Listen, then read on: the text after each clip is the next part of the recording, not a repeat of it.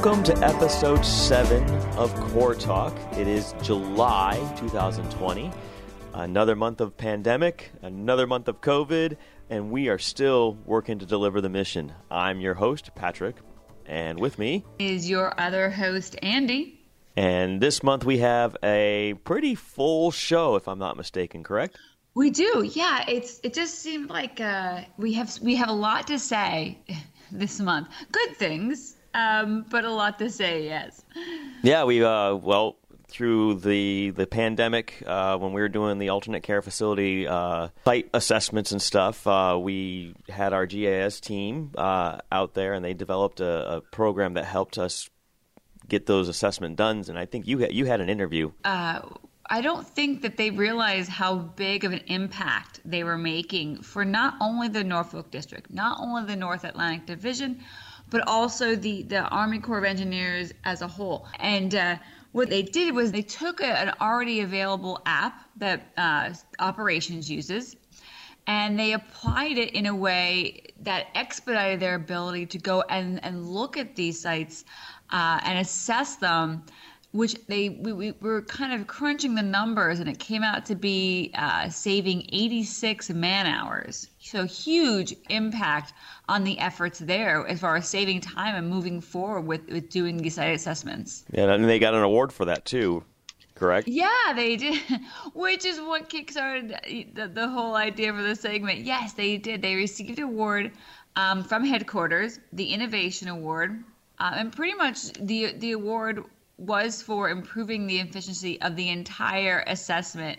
and reporting process, and allowing a single, integrated, interactive, and real-time data source for the region and the enterprise. So now what's going on is what they developed when they were doing their work is now being used throughout the Army Corps of Engineers to provide a worldwide emergency management response, one with which all the districts have been activated and required to collect data into GIS applications. So it's a pretty big deal. And I have got the chance to sit down with Susan Layton, our Chief of Planning, and Holly Carpenter, one of our project managers. For those that don't know, we are in the midst of doing 3 coastal storm risk management studies in the state of Florida, which is normally covered by Jacksonville. But because of the amount of work that the Jacksonville district is doing, they needed some assistance. We had some capacity to help. So we have 3 studies that are ongoing. We have released 2 of the reports. One's in comment period. The other one is also in the comment period, but going through the virtual public meeting portion. So I got a chance to sit down with them and talk about why we're involved, what we're doing, what those projects or what those studies are looking at. And so that was a pretty good discussion. And you've got another segment, too, on this episode dealing with our contracting business folks, right? Yes. So one of the toughest people to get a hold of is probably Sherry Coons. She's in charge of the small business operations. So I did get a chance to just tell me and our listeners what small business does, because they do so much and they impact the community so greatly with their work. So it's kind of a little teaser. So we can try to catch back up with her in future episodes and find out a little bit more. So I think that the listeners will enjoy that. So we're all remotely working for the most part, but I actually made it into the building. That's huge. Yes.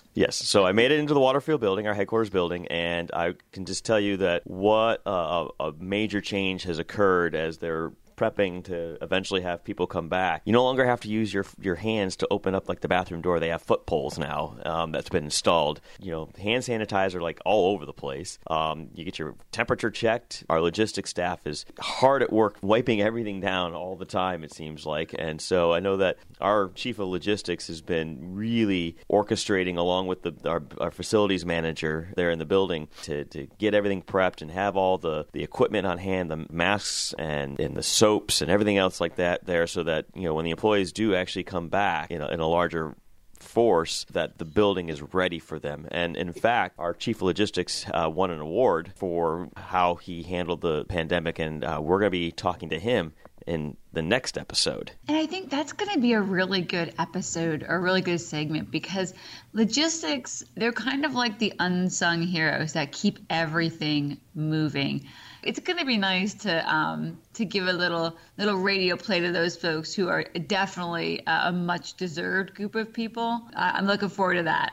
All of us were able to sit there and work from home. That's the one group that actually had to maintain operations in the building and could not, for the most part, effectively telework and stuff. So that'll be next month. So let's look at this month. All right. We'll start with our Innovation Award recipients, and then let's move into your piece from the Florida studies, and then we'll round it up with our small business segment, Great Places to Work, as well as the news from around the district. All right, let's kick it off. Just the white, just the white. So while we were all at home and feeling helpless as COVID-19 swept over the country, a group from the Norfolk District was working against the clock to help Virginia fight an enemy that we'd never seen before. Erica Sparkman, a project manager, and Doug Hessler are two members of that team. Yeah, so on March 23rd, our engineering branch was starting to get together teams to do assessments for FEMA for creating alternate care facilities. We knew that Virginia was looking for alternate care facilities in the Tidewater and Northern Virginia and Richmond regions, but we didn't yet have a list of facilities to assess. So we were just starting to get the teams together. We had received some information from the Center of Expertise, like conceptual layouts for alternate care facilities and a list of business rules that we should be looking for. We also received a checklist that New York District had developed for assessing facilities for alternate care. So let me ask you guys, well, we'll start with you, Erica. COVID-19 hits. I know at the district, we had no idea what was going on. What was it like for you when that tasking came down? Hey, we have a global pandemic and we need you to start helping us out. What was that like for you personally?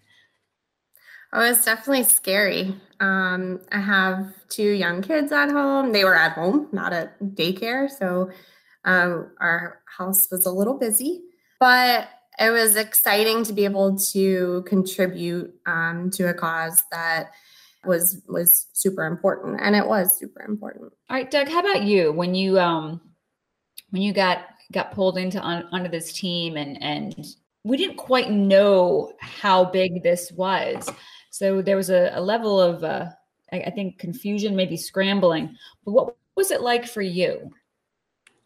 Yeah, so I was kind of just working at home, and I think Ross contacted the GIS section and said, "We're going out and we're doing these inspections.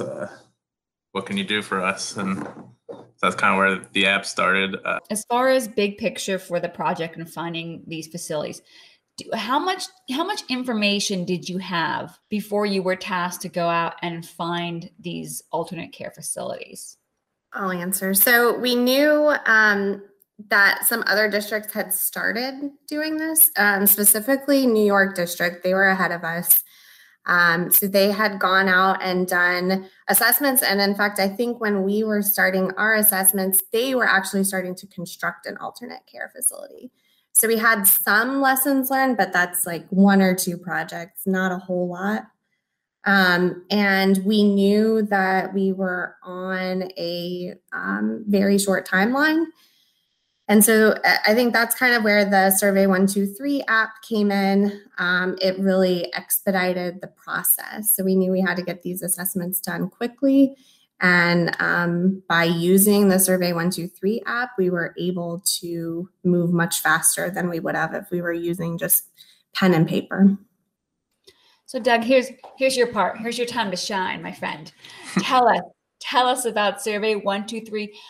And I want to know, before using it for the alternate care facilities, what is the app and what would you normally use it for? Yeah, so it's an app that's it's for field work. It's form based. It can collect some location information, but it's mostly for making forms, which was perfect for this ACF or these care facility inspections. And luckily, like Erica said, New York had already started, and they had made kind of a paper form or like a template. So we had a template to start off with. So we weren't completely making it up as we go. So the first thing I did, I guess, on that 23rd or 24th of March was took that New York form and brought it into Survey 123. And then we kind of went back and forth with the team, adding some things, taking away some things. And the nice thing about the app is you can make drop downs, so it keeps the data clean. One really good example, I think, is that we were assessing two different types of facilities. So we had an arena type of facility or a hotel type of facility, which could either have been a hotel or a dorm. We assessed a lot of dorms. And so I think that was actually one of the very first questions at the top of the Survey 123 app is, are we assessing an arena or are we assessing a dorm? And then from there are different fields that were required to be filled in. So Doug, you were saying as you were going forward and you were implementing the use of this app for the alternate care facility assessments, you were kind of tweaking and changing things as you were going along. Tell me a little bit about that process. What's an example of something where you're like, I want to tweak this slightly to make this more effective and efficient for us? Yeah, so the app's pretty good about being able to make updates on the fly. At first, we were being careful, like only doing it at night when we knew no one was really doing anything. But kind of throughout that, I kind of realized I didn't have to do that. So if we did need a change, because we had two teams out there, I was able to just kind of make that change and tell them, hey, re-download the form. Yeah, so I think one of the things kind of that was probably implemented on day 2 or 3 was being able to pull information from other sources based on your location. So we were able to automatically populate whether it was in a flood zone, the address they were at, the city, county, the state was pretty obvious, but those kind of fields, just things that we were able to just automatically populate things that when you're in the field, you might, like, you're not going to know if you're in a flood zone and what flood zone category you're in. So stuff like that, I think, was really helpful. So eventually the form was combined with another form that was kind of floating out there more for reporting up to headquarters. That was Julie Vickers in the Vicksburg district. And so that's where it really kind of took off throughout the Corps. Is we had the field aspect of the app, and then she had what headquarters was using to report to the chief. They call them EEIs. So eventually that got combined together to really become like kind of a cradle to grave thing for each facility. Now, had this app been used in that manner any time before that you know of, or do you think this was the first time it functioned like that? It was definitely the first time a single app, a mobile app at least, was used across the Corps. In an emergency situation, it was definitely the first time, because most of our emergencies are hurricane, they're local or regional at most, and this was probably the first emergency we had that was every single district. So we know it was the first time it was used across the Corps. You were telling me a little bit before we started recording, how is this app being looked at now, or what is the end result of the innovation of your team? Yeah, well, I don't know that the districts are still doing facility assessments for FEMA alternate care facilities, but all of our vertical construction customers do facility assessments to determine what sort of maintenance is needed, when their building will have to be renovated, when it will have to be replaced, and they do that on a regular basis. And so I would think that Survey 123 could possibly evolve into something like that. And then, of course, I think the coolest thing is that we have all the data there for the facilities that we did assess. So if hopefully this doesn't happen, but if in the future there's, another global pandemic and we have to think about more alternate care facilities, we already have the data there in the app, easy to access. And you had stated before that the North Atlantic Division was using this as kind of the template to go forward.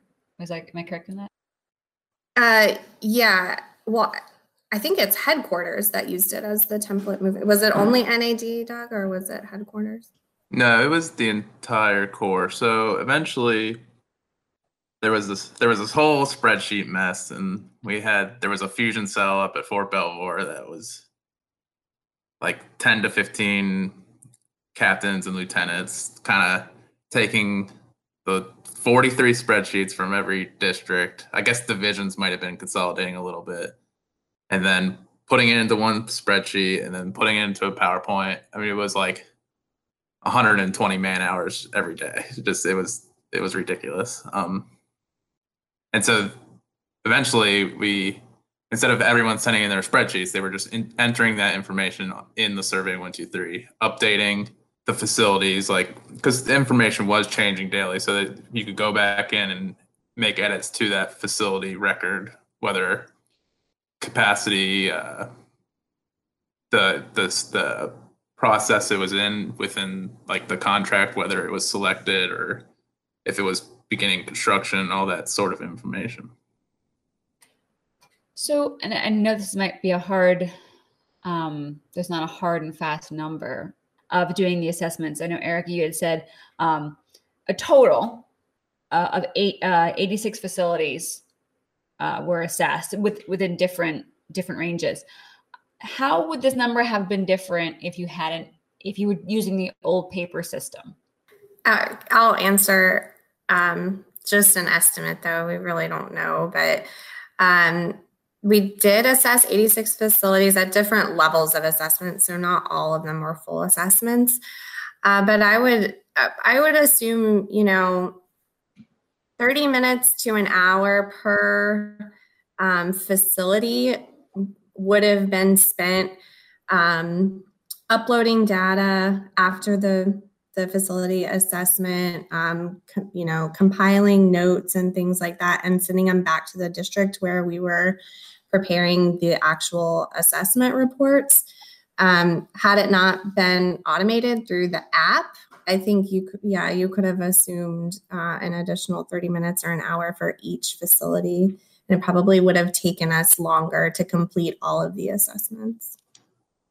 And then on top of it, you have, when you're dealing with actual paperwork, Word docs or PDF forms, you have more chance for things to get lost or not be downloadable, or, you have those other, I would guess, like glitches that just come up with working with forms. So you're kind of bypassing all of that as well. Go ahead. I was going to mention one other thing. We talked about how Doug was able to update the app on the fly and the survey. And that was not only because our teams were learning lessons in the field, but also because the other districts were learning lessons in the field. So almost every day, the Huntsville Medical Center of Expertise would update their business rules, and they learned more. So they would update their assumptions, and it would feed into how Doug updated the app. And so had we not had the app, we would have had to, do all this either over email, if we were lucky, if VPN was working well, or, making phone calls and trying to do it without that automated process would have been more difficult. When we were all kind of put on that, maximum telework, VPN, our ability to access our network was troublesome. So, what were some of the struggles that you guys had while doing these assessments remotely and relying on these networks that could be spotty at times? Yeah, it was hard. um, I think at that point, ACIT had upgraded the VPN server, so we were starting to see an improvement, but it was still spotty. Some of us went into the office to work, but of course, our teams that were out in the field couldn't go into the office. So that was the lucky part about the app, was that you didn't have to be on VPN; they could use their mobile data. Doug, I'm going to direct this one at you. So, what were some of the challenges that you found while you were doing the alternate care facility assessments, the whole process? The form ended up at the end having a lot of fields. Like, it probably was way too many fields. I don't know the exact number, but it was probably like 200 or something. So, and we were having every district enter in all their facilities. I just looked, it was 1,150 facilities. You can imagine 1,000 facilities with 200 fields. It's just, because some of them did have to be backfilled. It wasn't, especially in NAD, a lot of the assessments had already taken place, but headquarters still wanted all the information in the app to report up. So it was we had to define fields like, hey, these are the very important fields that need to be filled out. And then along with that, defining the fields, that became because we put the form together in a day. So we just had all these fields going in, but there were no definitions of, hey, what is, I can't think of a good example, but there were a lot of things that they weren't intuitive. Like what the question was asking. So we had to put definitions on a lot of things. And in the form, we were able to put hints under the fields, and we also published kind of a data dictionary to help with that. But that took an extra week or two to kind of get together. So kind of like streamlining the vernacular, make sure everybody was reading the words the same way. Yeah, making sure everyone was looking the same way. Yeah, exactly. Making sure we're all speaking the same language. Do you feel that? So how do you do that? How do you make sure the terms everyone was using and the way everyone was interpreting those terms and situations, they were all speaking the same language? Yeah, I don't know. I guess you try to define them, and I think for the important things that were getting reported, I think we did a pretty good job. Even in Norfolk District, we had two different teams out at the same time. So while they were collecting the same data, but essentially they were using the Survey 123 form, there may have been different interpretations. And so back at the district, we may have had to ask the teams the questions. Our Ross Tuttle and Alex Gusev in operations branch were putting together the reports after the data came back from the teams. And as we noticed that they were starting to ask the same questions of our teams over and over, that's when we went to Doug and said, hey, could you just put either a little note in here or expand upon the field that's in the Survey 123 app? And I think it really streamlined the process. That's interesting because that's the human factor of things. How does person A interpret it versus, person B? So that's Erica, talk a little about the teams. How did it work? You said there were two teams. So how did that whole process happen and where'd they go? Yeah, so we had two teams out in the field at the same time. They called themselves the FEMA assessment teams, the FAT. And the FAT 1 was in Northern Virginia. They were led by Captain Cook. And FAT 2 started out in Tidewater and then moved on to Richmond. So after we assessed all the facilities that VDEM had provided in Northern Virginia, Tidewater, and Richmond, the teams kind of regrouped. They reorganized a little bit, and then they went out again to the Central Virginia region and Southwest Virginia region. And about how many days or weeks was this? How long did all of this take place?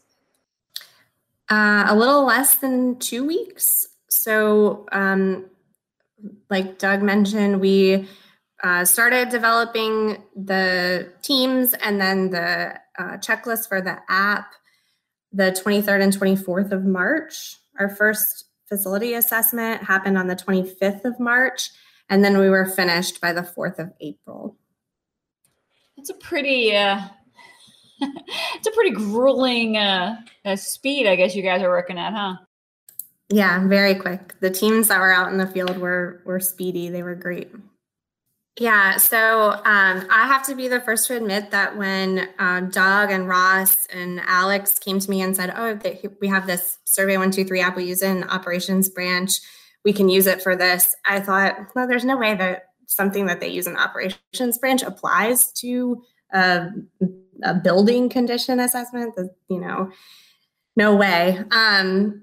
So I would say that we should all keep an open mind. And if we have a need for something like this, go down to operations branch and see if they can help, because they probably can. Well, hey, thanks so much for for spending some time and chatting about this. It's pretty interesting, what you guys did, and you're both very humble. But as we know, it was really important work for the district, the Commonwealth, and what you guys did beyond. So thanks again. Thank you. Thank you.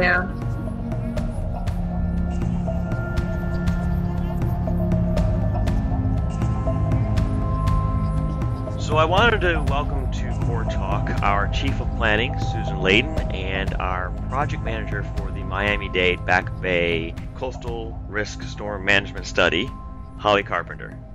Welcome to the program. Good morning, Patrick. How are you? We're doing great. Good morning, Patrick. So let's just we'll dive in and talk about what exactly is a feasibility study, and I think I'll direct that at you, Holly, since it's more you have direct impact on one of the studies. We're doing multiples down in Florida, so for the Miami-Dade piece, what is that? What is a feasibility study and associated programmatic environmental impact statement mean? So what we've been charged with for the Miami-Dade County area is to conduct a study over 3 years with a limited budget of $3 million to look at what we can do as far as mitigation measures towards coastal storm risk management. And when I say we, I mean as a partnership, the federal government and the non-federal sponsor, Miami-Dade County. What is a feasibility study in this case? We're only looking at focus areas and hotspots as well as critical infrastructure countywide to address these issues. And through the 3-year process, we're working on developing a plan that'll be economically justified and have some preliminary designs so that we have a good handle on what the implementation costs and potential benefits could be. And at the conclusion of this, we'll have the documentation, which is the feasibility report integrated with that programmatic environmental impact statement. That can be provided for approval through the Corps of Engineers and eventually, hopefully, to Congress for authorization for implementation. So, Miami-Dade is just one of these studies. We have 3 other studies, and Susan, are they similar? Are there massive differences in these studies? So the studies are all under the same mission area of coastal storm risk management, but each study is definitely a bit unique. The Collier County study definitely includes some beach area, which is different than the Florida Keys and the Miami study. So that one looks at both the beach area and the back bay, or the behind the beach area. But it is a look at the entire county to start with, and then we zoned in on those areas of the highest risk. The Florida Keys, I would say, is just unique because of the geographic area of the Keys. I mean, you're talking about over 100-mile string of islands that are very low-lying, very vulnerable to coastal storms. So I would say each of the studies start with the same mission of increasing resilience and reducing risk from coastal storms. But then because of the uniqueness of each area, the outcome and the analysis is different for each. As we've already discussed Miami-Dade a bit, that is a very large and complex urban area. And they actually have a separate study that the Jacksonville district is doing for the beach area. So in that study, we're really looking at behind the beaches, so anything behind the ocean front. But even when we just looked behind the ocean front, it was really more than we could completely and comprehensively provide a recommendation for within that 3 years and 3 million. So we did really zone in on hotspots and limited our analysis to that area. Whereas Collier and the Keys, we started out with the whole area to provide recommendations for. So it's the same authority, but then the outcome of each will be different based on the uniqueness of the geography, as well as the environmental resources are quite different on each, and that somewhat drives the recommendations that we can make for each study. And for you, Holly, we are in, we've already released the study to the public. We're in a comment period. What does that process look going forward to the general public? So what we're doing now, we're about 50% of the way through the study. We've released the draft report that includes a draft plan called the tentatively selected plan. And we're really looking for public and agency feedback on that plan that we can incorporate into our refinement, the remaining feasibility level analysis we have moving forward before we produce a final report next spring. And I guess the main point here is that, this doesn't mean that, when we complete the study, projects start going. There's a whole other process that goes on after that, correct? So we'll be producing a final report next spring, and then by the fall of 2021, we're looking to seek approval within our agency, the Corps of Engineers, through a chief's report. After that approval, the recommended plan from the study could then be passed through the administration and eventually be provided to Congress for consideration for authorization. And typically that's done in a Water Resources Development Act that occur on a biannual basis. And then once it's authorized, that really provides permission to implement the study.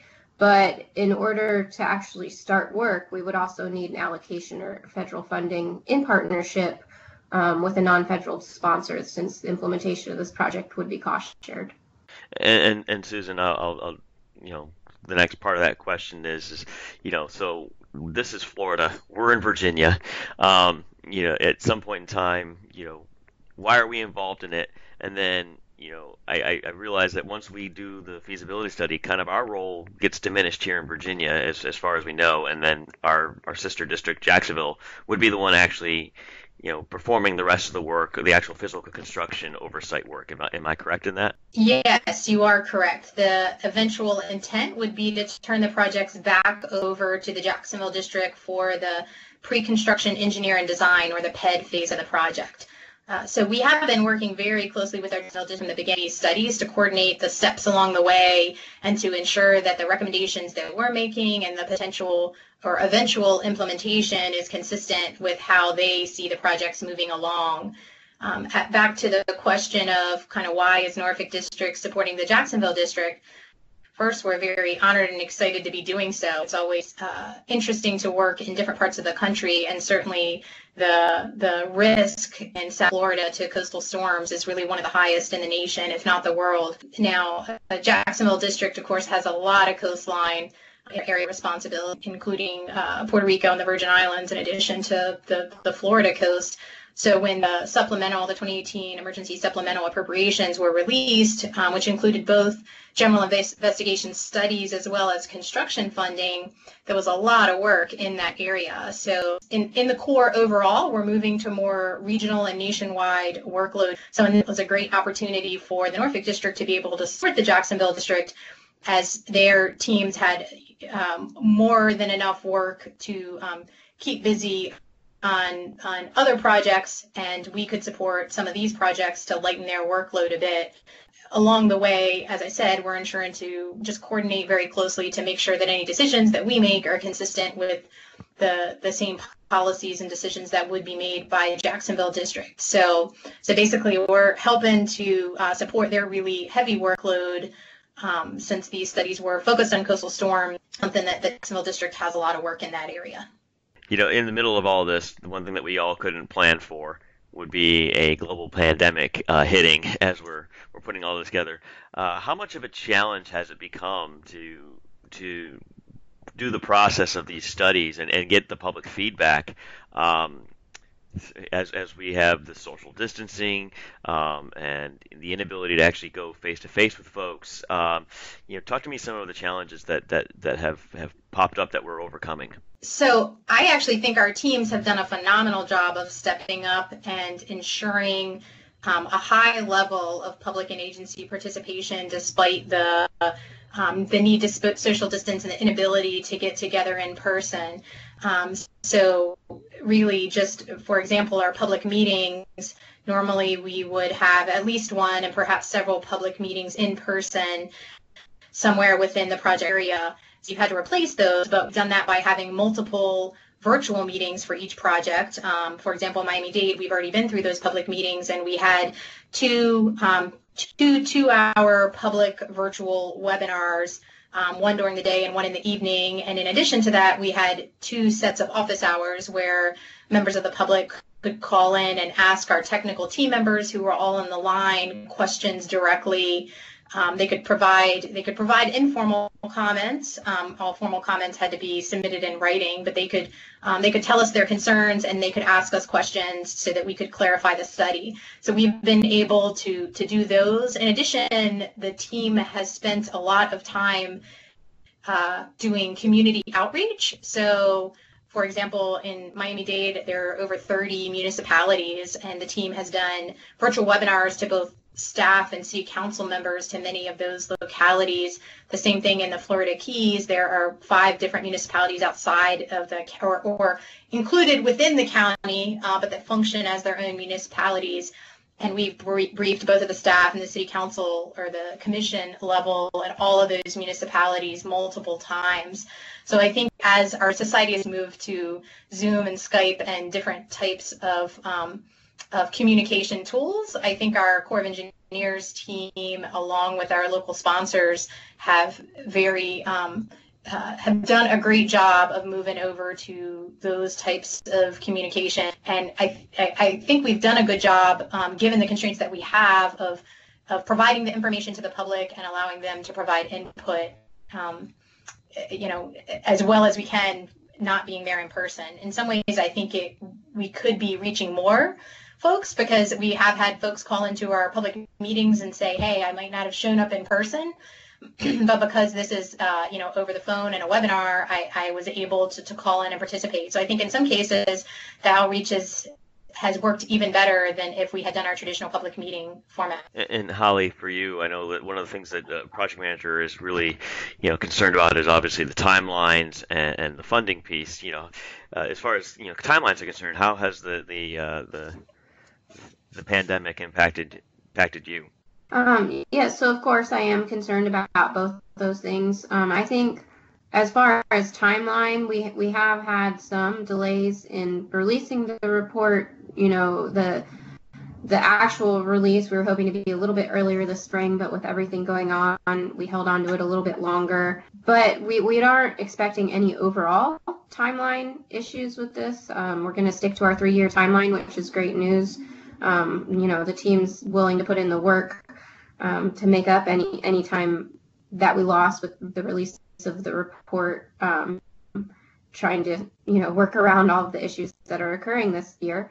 And then as far as budget, we're in good shape. I don't think there's really cost savings, because I would say we've probably participated in even more outreach virtually than we would have done in person. So we have some travel savings. But as Susan said, the team has been spending a tremendous amount of time communicating with agencies, with local stakeholders, and within municipalities within Miami-Dade County, and all that's going really well.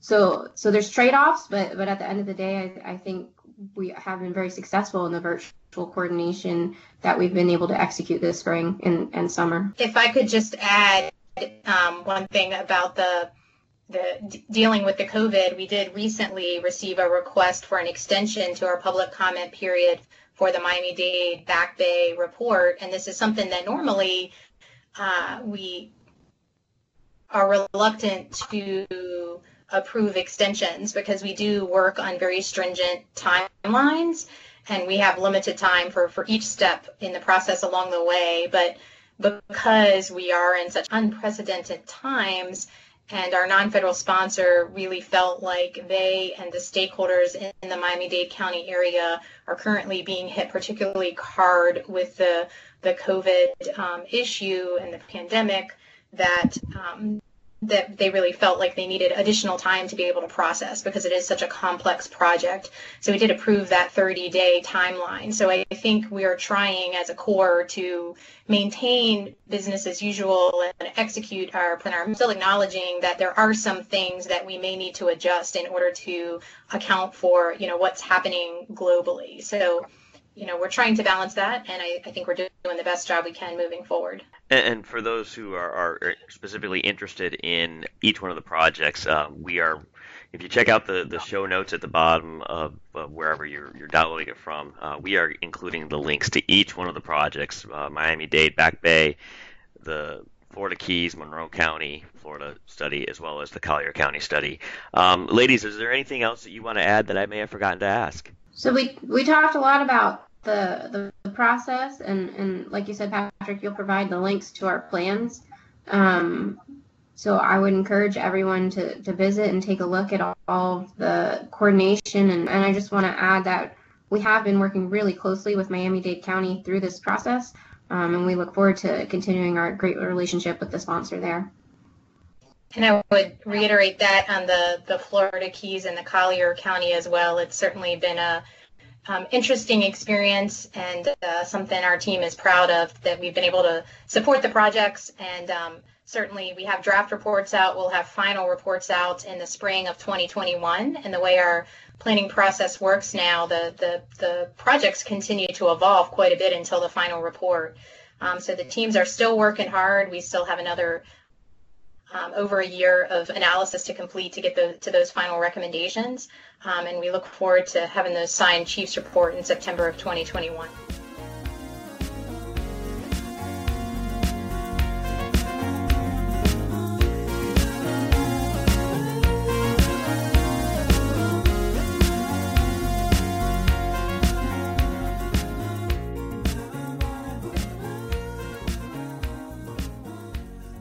Before we head into our small business segment with Sherry Coons, I wanted to take this moment to thank all the folks who made this episode possible, because you and I both know no one listens to the credits. In no specific order, we'd like to thank Sherry Coons, Erica Sparkman, Doug Hessler, Susan Layton, Holly Carpenter. If you are listening and watching the YouTube version of this episode, you'll notice that we did have video to go along with the GIS innovation segment. We created that with the works of Julie Shoemaker, Chief Petty Officer Barry Riley, U.S. Army Corporal Rachel Thicklin, U.S. Air National Guard Senior Airman Valerie Lopez, as well as the wonderful work from some of our sister districts, New York, Vicksburg, Omaha, Huntsville. Thanks for uploading all that fantastic imagery for us to use. Oh, didn't know that was a thing. Didn't know I could do that, so... Yeah. The good and the bad. But what I was really thinking, and I kind of touched on it in the email, is just to take a look at what the Norfolk District and the Army Corps of Engineers look like of a small business office. That sounds wonderful. Yeah, so the purpose of the small business position that I hold is to be an advocate for small businesses. So what we do is each time we have a requirement, we look at the requirement and see the best way to award a contract, whether it be to a large or a small business, that will meet the customer's needs. In going out to the industry through a source of thought, letting them know that we have this requirement, then we can find out what other companies are out there that can do the work. Most of the work that we do is a new requirement. For instance, we do a lot of construction at all the local installations around, and most of the work we do it's the first time we're fixing the bridge or building a new building, or repairing another building, et cetera. We do some repetitive work, but it's a very small percentage of our overall program. So by advertising out to the industry, they can let us know that they're available and what their capabilities are so that we can get the best contractor for our customers at the best price. So really it's beneficial to us cost-wise. What would you say is the benefit for those small businesses in joining us in that work and being connected with the Corps of Engineers? So by having an advocate for them, it helps to, if you will, level the playing field.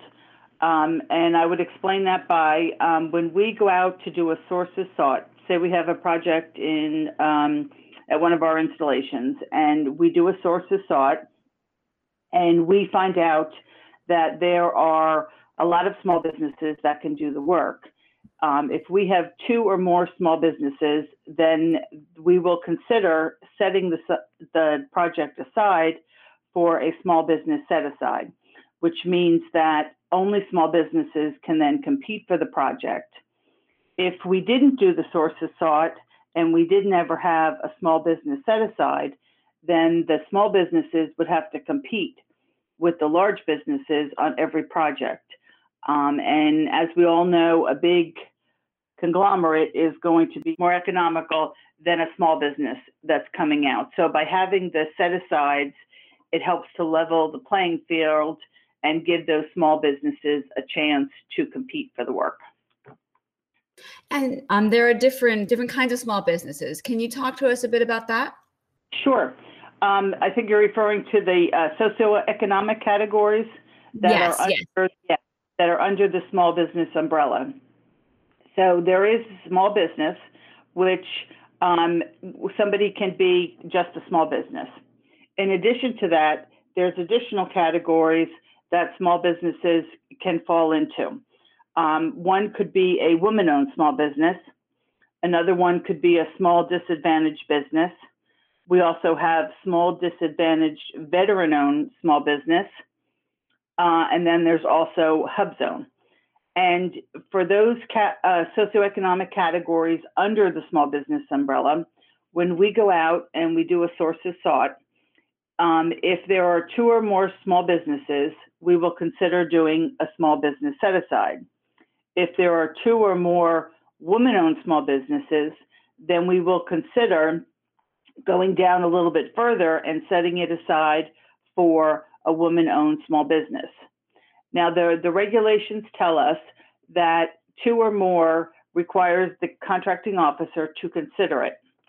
There may be some other extenuating factors as to why it makes sense to keep it as a small business set aside as opposed to just a woman-owned or a small disadvantaged business. And a lot of times that has to do with the competition, some nuances to the project that we're aware of from our customer that it may make it a little bit more difficult, or we may need a little bit more specialized experience that maybe that smaller socioeconomic category does not have.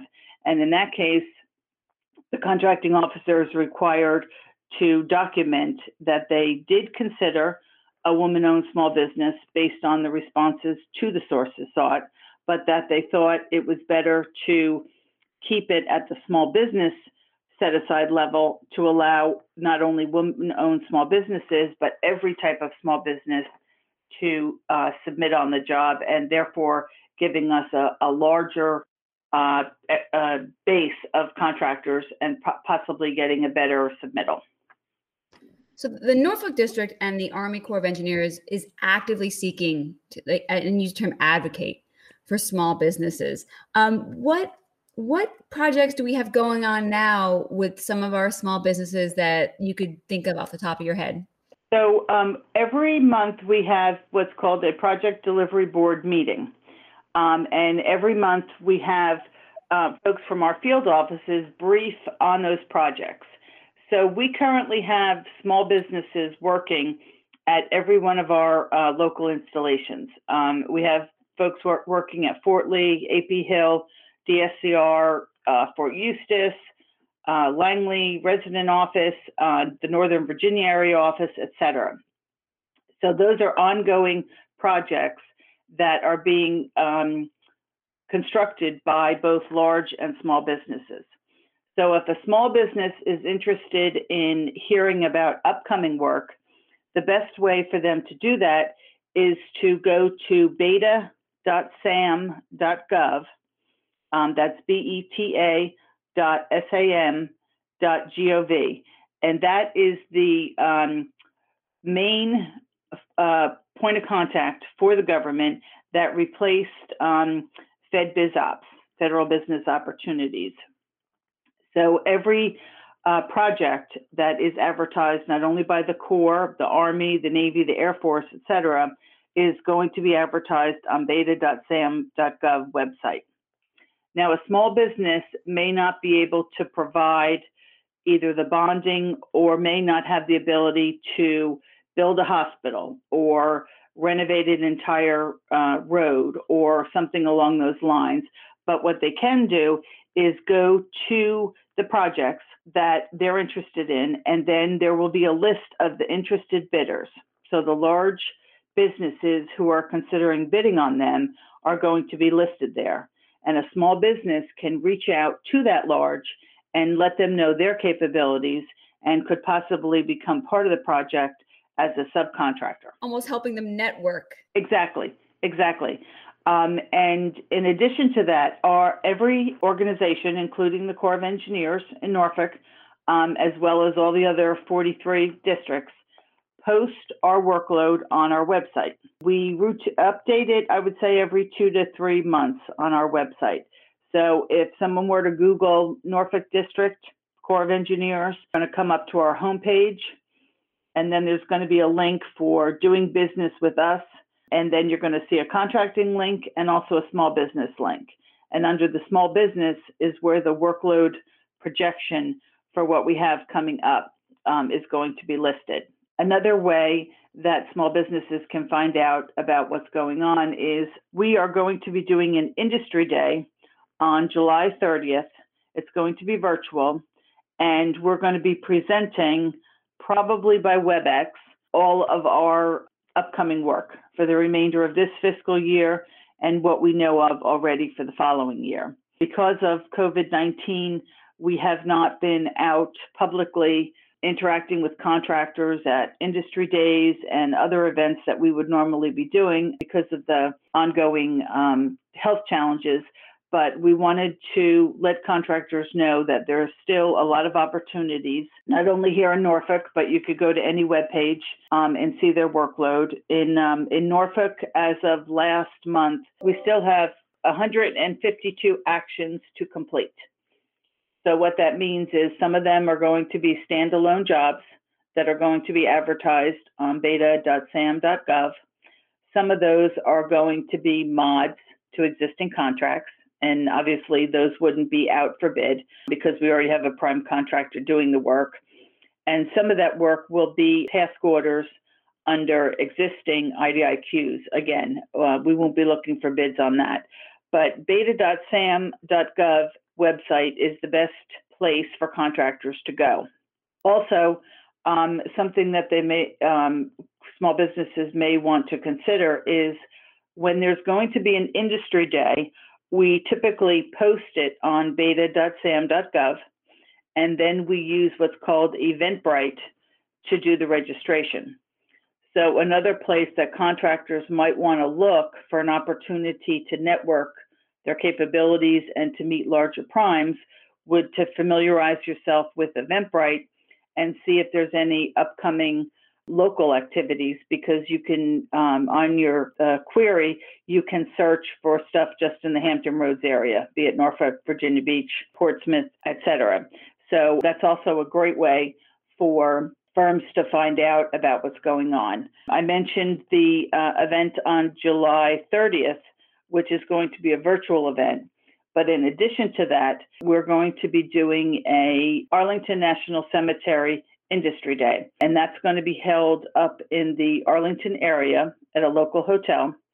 It is going to be an in-person event, and it's going to be open to contractors who might be interested in working at Arlington National Cemetery, whether it be as a prime holder of a contract or as a subcontractor. So again, another opportunity to, as a small business, meet the large primes that typically work in this area, and obviously at Arlington, to meet them and to hear about, other opportunities that you could take part in. So what we'll do is we can put all of those links down in our show notes, so the folks listening at home can have them right there for them to access after the show. Okay, wonderful.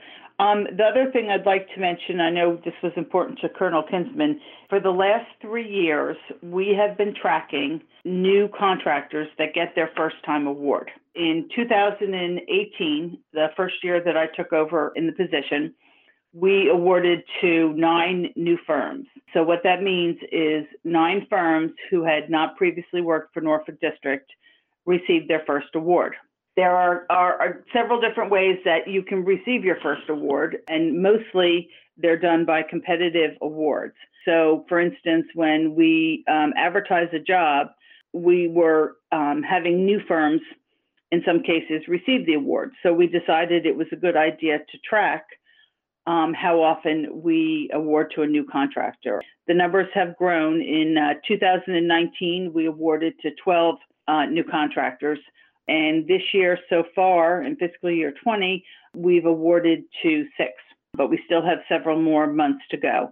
Some of those awards could be a sole source award, but very few of them are done as a sole source.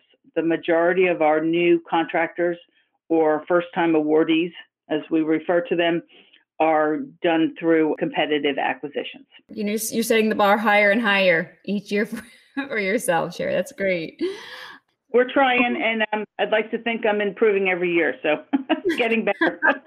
I would like to stress that we have a very vibrant small business program in Norfolk District. As a district, we take the small business regulations and goals very seriously. In fiscal year 19, and Andy, you probably have those statistics in a previous brochure, but we were very successful. And we exceeded all of our goals. In fact, we kind of blew them out of the water in some cases. And so we're very proud of that fact. And that takes a whole team of folks. That takes not only the small business specialists, I'm just the lucky one who gets to report it. That takes a team of technical folks, of contracting folks, project managers, right on up to Colonel Kinsman, and also our customers, to get the word out that Norfolk District is definitely interested in working with small businesses to meet our customers' needs, and that it's a great place to work if you are a small business.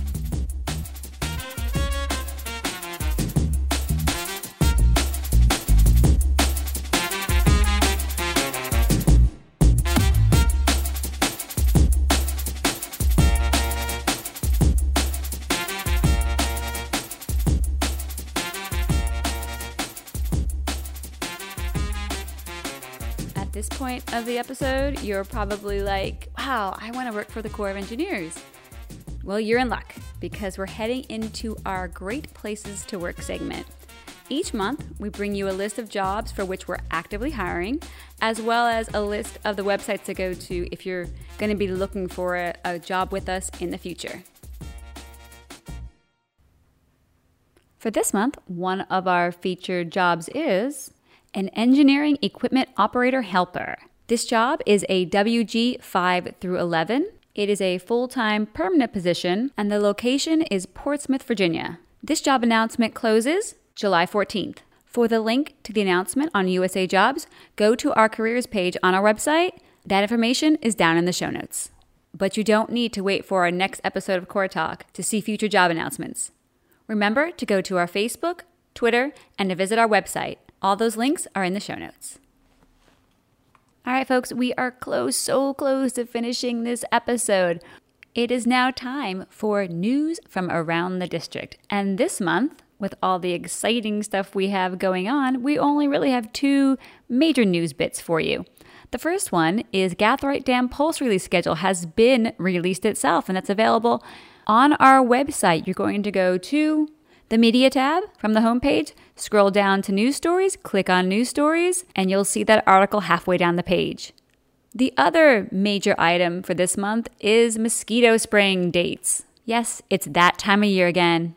We are starting our aerial mosquito treatment over federal property on Craney Island. We will continue to have updates on our website, our Facebook, and our Twitter, but you can also call the Portsmouth Mosquito Hotline at 757-393-8666. All right, that's it. That's all for this episode of Core Talk. Thanks so much for tuning in. We're looking forward to bringing you yet another month of all the people, programs, and projects of the Norfolk District. But until then, this is Core Talk. Core Talk is the official podcast of the Norfolk District U.S. Army Corps of Engineers. Submitting emails or voicemails to Core Talk constitutes permission to use that content as part of the broadcast. Core Talk is recorded at the Norfolk District Headquarters Building in Norfolk, Virginia, and is produced by the district's public affairs staff.